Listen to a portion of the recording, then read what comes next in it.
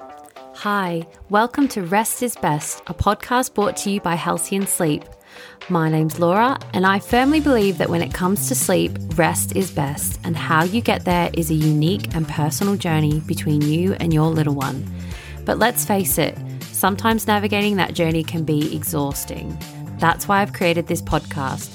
It's for mums, dads, and parents-to-be who want practical, effective, and uncomplicated advice to help you and your family get a little more rest. Let's get into today's episode.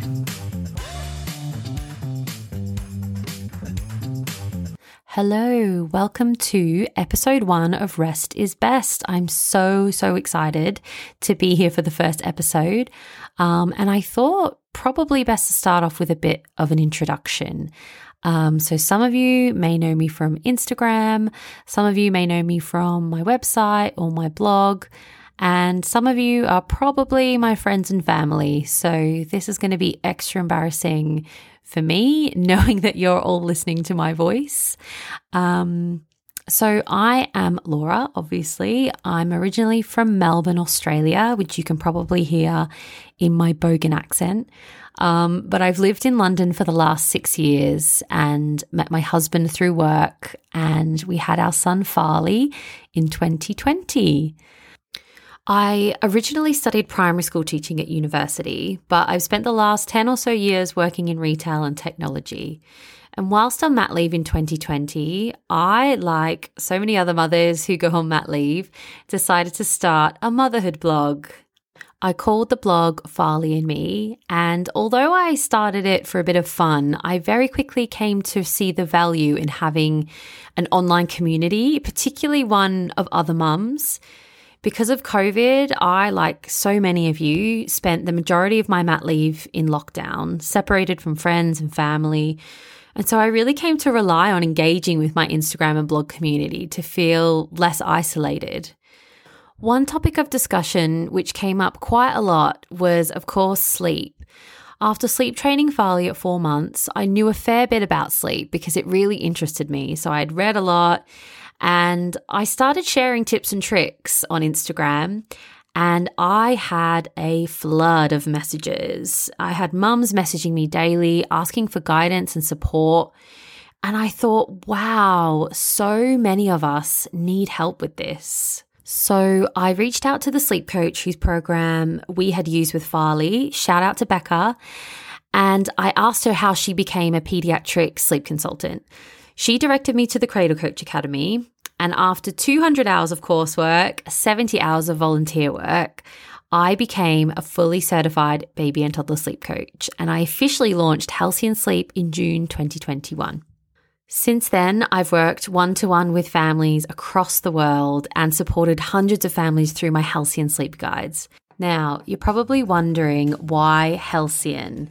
I chose the name Halcyon Sleep because the word halcyon means a period of time in the past that was idyllically happy and peaceful. I thought that was a pretty cool play on words with the idea that I could bring happiness and peacefulness back to families by improving their sleep.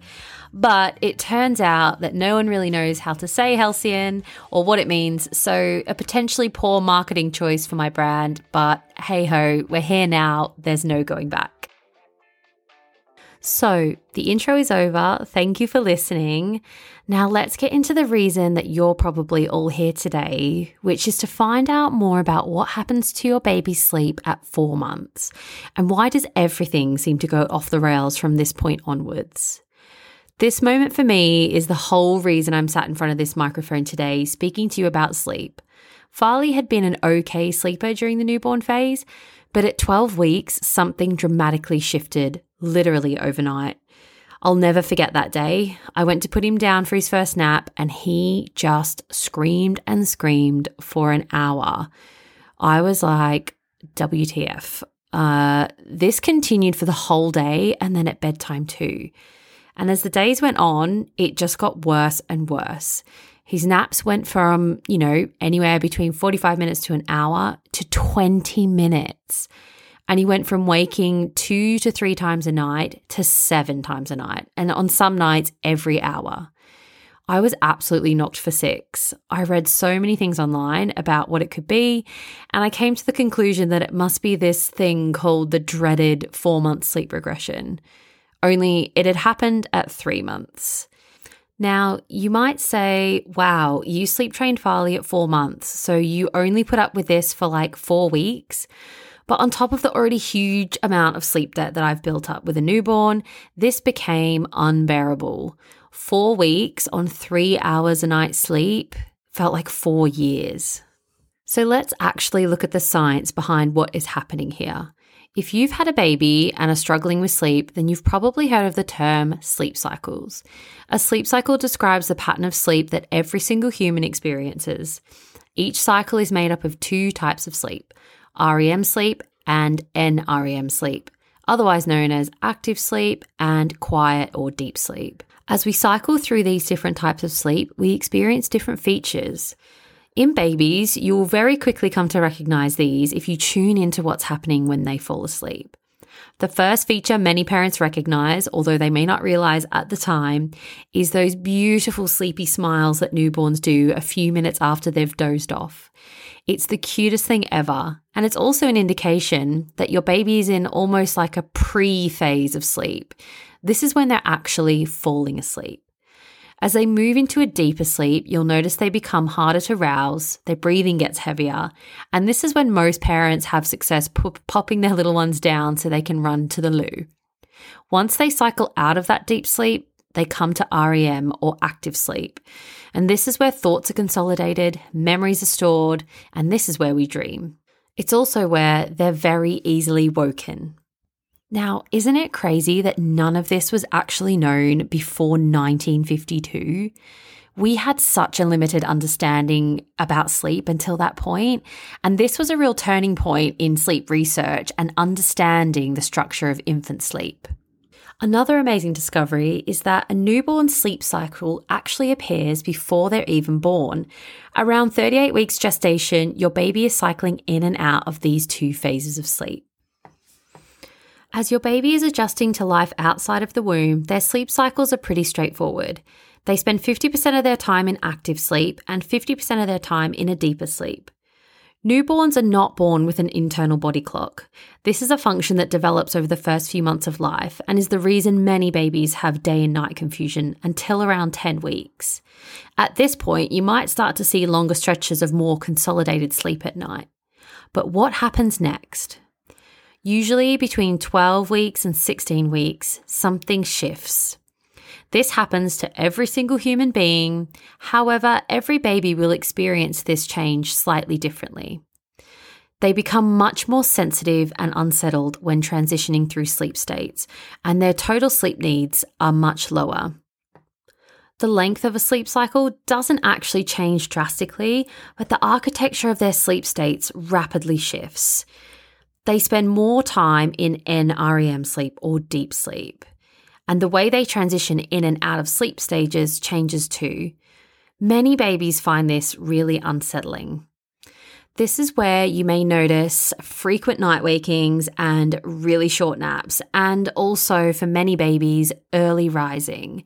This is because your baby becomes so much more sensitive to what is going on as they shift in and out of their sleep cycles. You may notice in the day they've gone from napping 45 minutes to an hour, some maybe even longer, to literally waking up at 33 minutes on the dot every time. This is the end of their sleep cycle, and usually at this age, it can be really tough to get them back to sleep. Nighttime is a totally different ballgame. A sleep cycle at night is usually 90 minutes long, but your little one might be waking up every hour. At the start of the night, it's probably fairly easy to get them back to sleep by either feeding or rocking or patting. But once it gets to about 3 a.m., it can be really difficult to get them back to sleep. This is because every time they go through a sleep cycle, the architecture of that sleep cycle changes slightly. Now, if we look at sleep cycles from, say, 11 p.m. to 7 a.m., there's about 5 usually, and each cycle looks slightly different. So at the beginning of the night, when there's a lot of sleep pressure and your little one is super tired, they're going to be spending about 75% of that sleep cycle in deep sleep. Now, as you move towards the early morning between 4 and 5 a.m., that changes dramatically, and they're only spending about 20% of that sleep cycle in a deep sleep. This is why early rising is so common. And if they can push through that 5 o'clock mark, they then fall back into a deeper sleep. And there's about 30% of deep sleep in that final sleep cycle. So I feel like I've absolutely nerded out on sleep science here, but hopefully you took something away from all of that. And the reason your baby is waking so frequently is starting to make a little more sense.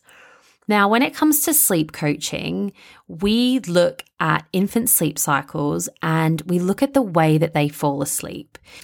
It's widely accepted that the method of sleep initiation, whether that be independent or non-independent, has been reported to influence sleep behavior and disturbances throughout the rest of the night.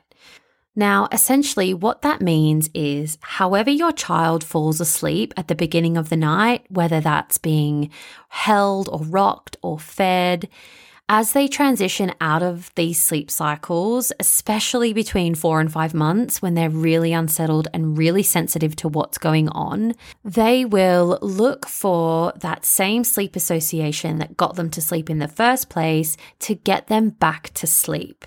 For some babies, that might be as simple as popping the dummy back in. For others, it might mean you need to get up and feed them back to sleep or rock them back to sleep. It's going to be so different for every single one of you.